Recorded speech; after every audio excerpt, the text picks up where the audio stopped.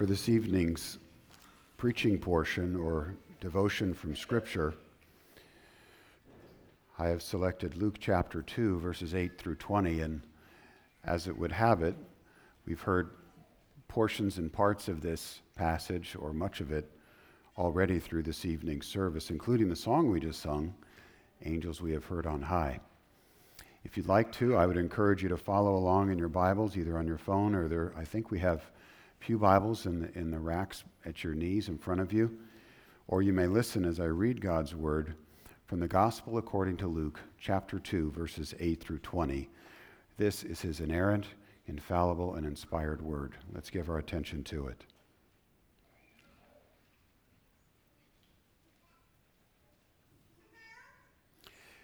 And in the same region, there were shepherds out in the field, keeping watch over their flock by night. And an angel of the Lord appeared to them, and the glory of the Lord shone around them, and they were filled with great fear. And the angel said to them, "Fear not, for behold, I bring you good news of great joy that shall be for all the people. For unto you is born this day in the city of David a Savior, who is Christ the Lord. And this will be a sign for you. You will find a baby wrapped in swaddling cloths and lying in a manger." And suddenly there was with the angel a multitude of the heavenly host, praising God and saying, "Glory to God in the highest, and on earth peace among those with whom he is pleased." When the angels went away from them into heaven, the shepherds said to one another, "Let us go over to Bethlehem and see this thing that has happened, which the Lord has made known to us." And they went with haste and found Mary and Joseph and the baby lying in a manger. And when they saw it, they made known the saying which had been told them concerning this child. And all who heard it wondered at what the shepherds told them. But Mary treasured up all these things, pondering them in her heart. And the shepherds returned, glorifying and praising God for all that they had heard and seen, as it had been told to them. So far in God's word. Let us pray. Father, the grass withers and the flowers fade, but your word stands forever. So would you help me now as the preacher to explain it, and all of us as hearers to hear it and to benefit from it, for our edification, for the blessing of others in the world. For we ask this in Jesus' name. Amen. In the scripture portion, which I've chosen for my sermon tonight, the angel of the Lord appears to shepherds who apparently lived outside and guarded their sheep of necessity at night. They weren't on a farm, but they herded their sheep in the open, common lands. We don't know who these men were, and once they leave our story, we never meet them again in the Bible. We do know that they were transformed by their encounter because of what they had seen and heard. And as proof, they went abroad publicly declaring the good news that had been announced to them, that Jesus, the Savior and Messiah promised of Israel, was born. This is not a secret mystery religion. In telling this story, however, we do know that the shepherds play a crucial role. Luke is careful to emphasize their importance as characters around the cradle, which raises the question in my mind, why would such a monumentally significant announcement such as this be entrusted to men like these?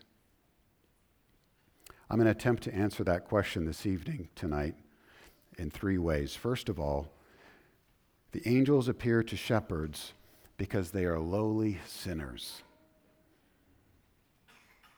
God chose to reveal this message to the shepherds because they are lowly sinners. Now, I use the word sinners for a couple of reasons. In the years after the New Testament was written, toward the end of the first century, the rabbis described shepherds as sinners, quote unquote, due to the unclean nature of their work in handling animals out of doors. Because of this, they could not observe the ceremonial law, and due to the wandering nature of their vocation, they were prohibited by Jewish interpretation of the law for standing up in court and giving testimony.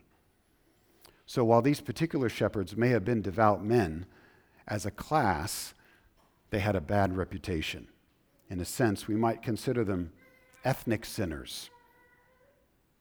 Apart from this, shepherds were certainly among the bluest of the blue-collar workers in the ancient world. So they were also something of a social sinner. You know what I mean by this. Not the important person in the crowd, not the go-to, not the leader, not the one who is sought out for money or advice or counsel, connections, reputation. They were on the margins of society, lowly people, unimportant, and possibly even disregarded by the rank and file. And these are the people, these are the sinners, the lowly sinners that the angel of the Lord appears to. Why? The text doesn't tell us explicitly, but it does fit the larger pattern we see in Luke's gospel. And that pattern is this: Jesus Christ came for sinners, not for righteous people. He came for the sick, not for the healthy. He came for the weak and not for the strong.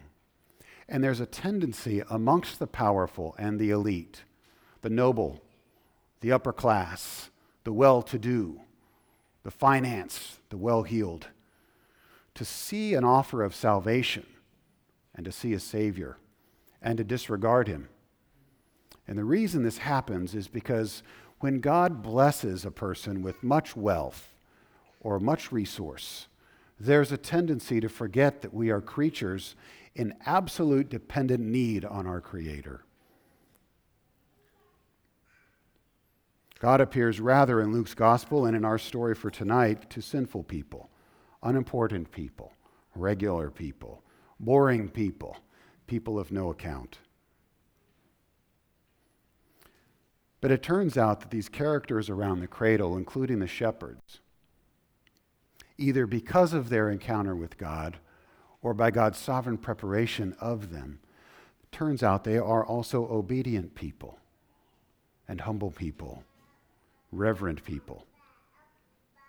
Which leads me to a second answer to the question, why did God appear to the shepherds? Not only because they're lowly sinners, but they are also chosen servants. The second reason the angel of the Lord appears to these shepherds is evident in the chorus of the company of angels that are singing with the angel of the Lord. Listen again to what they say. Glory to God in the highest, and on earth peace among those with whom he is pleased. That's Luke 2:14.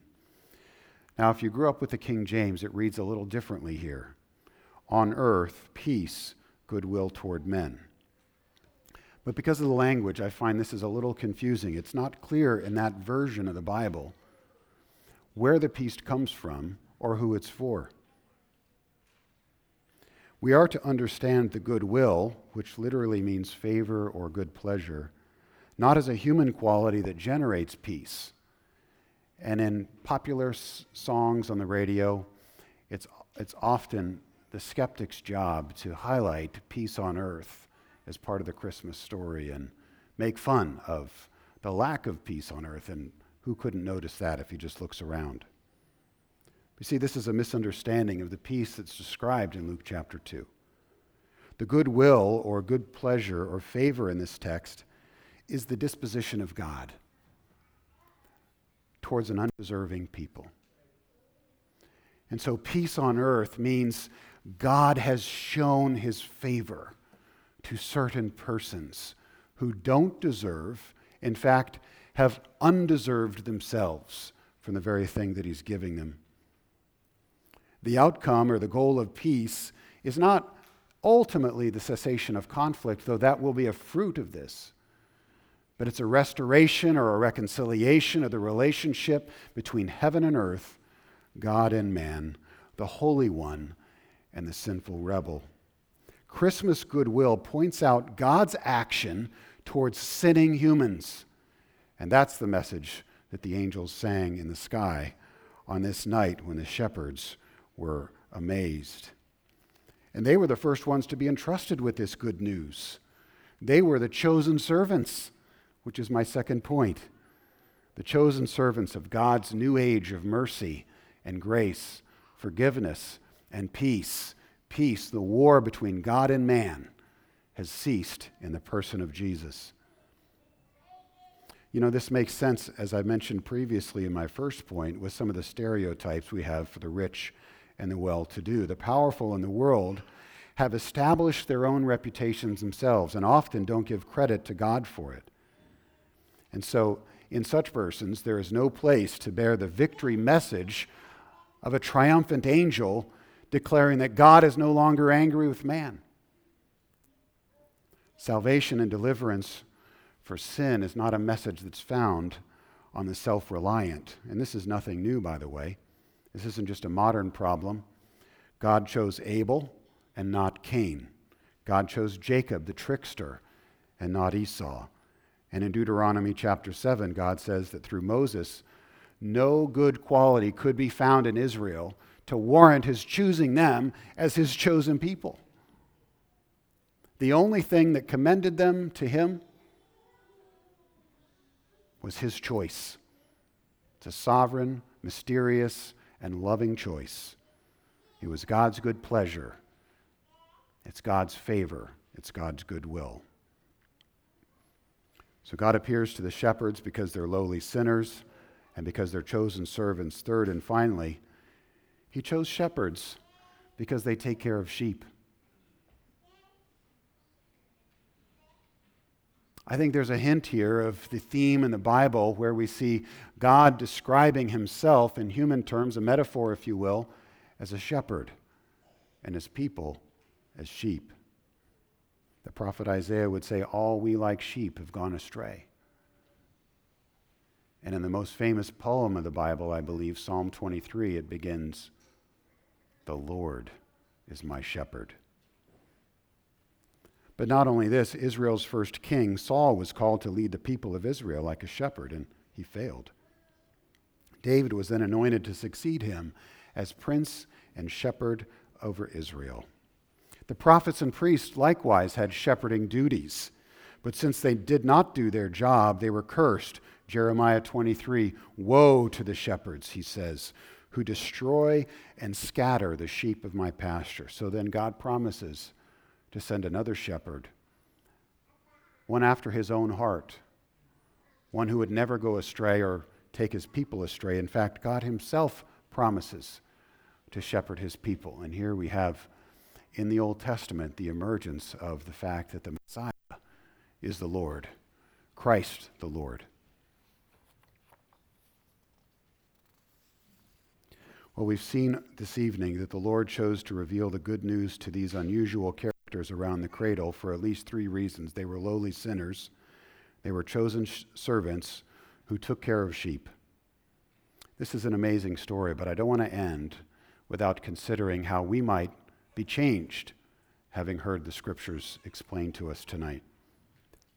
First, in terms of the identity of the shepherds as lowly sinners, if you wish to find your part in the good news of God's plan for the world, do you know it begins by acknowledging that you are a lowly sinner?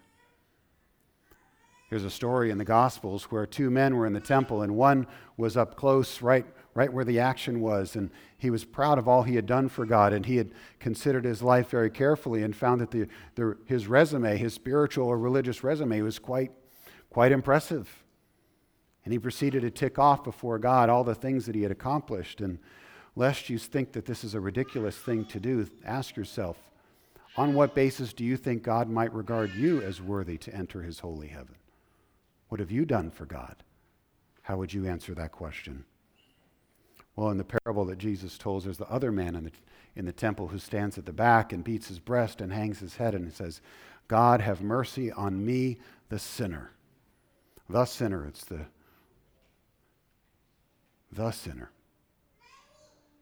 And that's become a cry for all the faithful ever since. When we recognize our sin, we recognize our need for the Savior. You see, the good news is set in contrast to the bad news.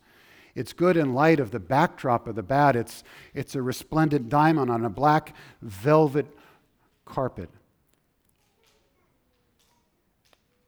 It's light piercing the darkness. It's a splash of color on a gray, cloudy day. Jesus said, "Behold, I stand at the door and knock. If anyone would open the door, I will enter in and dine with him and he with me." This Jesus, our shepherd king, invites you to the feast as his friends if you acknowledge yourselves to be sinners. A second application would be this. In terms of being his chosen servants, it is important to realize that the message for Christmas is not about an earthly peace, though we are right to work for such. The peace of Christmas is first and foremost on and with those of God's choosing, those whom God has elected, chosen, and called to himself. There is no peace at Christmas, in other words, apart from God's sovereign, particular grace. God's love conquers our unbelief. God's sent his Son to pay the penalty for your and my sin. Not just for sin in general, but your sin has been paid for on the cross. This is a great encouragement because if God's choosing proceeds according to his sovereign plan, as I say it does, you can be assured that he has chosen you for a purpose. His plan includes having a relationship with you, and therefore nothing can ever separate you from God's love. This is a strong choice. In choosing you to be his servant, he has chosen you to be someone he loves and in whom he delights from now unto eternity. And finally, taking care of sheep. I think you can learn from the shepherds and their vocation as you think about your own calling. If you're a parent, your calling is to shepherd your children, not to harass them, not to abuse them, not to bully them, but to teach them and to care for them, to correct them when they wander and go astray, but to do so in love and humility as the Lord himself cares for you. He has shown you mercy. Will you show mercy to your children? He has forgiven you of your sins. Will you forgive the sins of your children? I think it also applies to pastors and church leaders. The congregation that you lead or wherever your ministry responsibility is includes protecting the found, those who are saved and chosen. But it also means leaving the flock and going after the one who has gone astray, the one who's wandered from the path. Church, you see, is not a show. It's not a game. It's not a club. It's a society of redeemed sinners saved by grace who love one another into the fold and keep an eye on one another so that we will walk perseveringly all the way to the rest which he has promised. And then I think there's a word here for all Christians. We're all called to love one another and to be involved in one another's lives. This is not merely by the text, though it can include that, texting one another, encouraging each other by text. It's not just on Sundays, though it should include that. This is the daily give and take of our lives. Are you available for others, if this is your church, in the day-to-day? Are you present in the lives of others besides your nuclear family on an odd day? Do people call you for help? Do they know you're available? Have you made yourselves available? You see, we're to shepherd one another. We're to care for one another. We're to love one another. We're to ask for help. Are you too proud or too humble to ask for help? Or do you recognize as a sheep that without other sheep and other shepherds around you, you will go astray all too easily? Do your church leaders know when you're missing? Is someone praying for you tonight? Does someone know your deepest needs? Are they interceding before the great shepherd for the needs that you might have? Are you praying for anyone? Do you have a prayer list? Are you shepherding a flock of people as you look down this list and thinking specifically of specific names? You know, he knows your name. What is church if you're not involved in that way in other people's lives as well? In the end, why God chose the shepherds on a winter night in Jerusalem out in the fields to make an announcement of his son's birth, that will remain a mystery. We will probably not fully understand this until glory, but for now we can say this. He chose them as his servants, knowing that they were lowly sinners, that they might proclaim the good news, which brings great joy to all the people. A message that sinners, just as they are, continue to proclaim even to this very day. Good news. Jesus Christ is born. Amen. Let's pray. Father in heaven, we thank you for this portion of Scripture and the opportunity we've had to learn and consider what you have to say to us. I do pray in particular this application about inviting you into our lives, that there would not be one person tonight who would leave this moment, this pregnant moment, if you will, of inviting you to be the Lord and Savior, turning aside from our sin, not by our own strength, but by your sovereign love and power, trusting and believing that you alone are able to triumph over all this, and knowing that you will love us as we put our faith in you to the very end, such that nothing could ever separate us from that love. And this we ask in Jesus' name. Amen.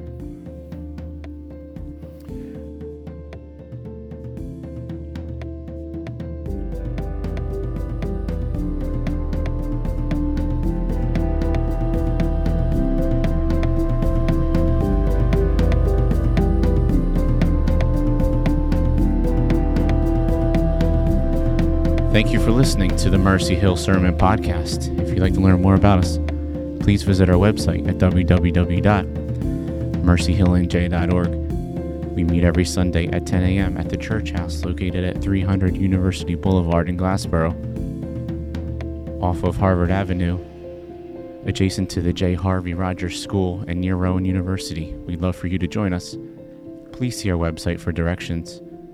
Thank you again for listening to the Mercy Hill Sermon Podcast.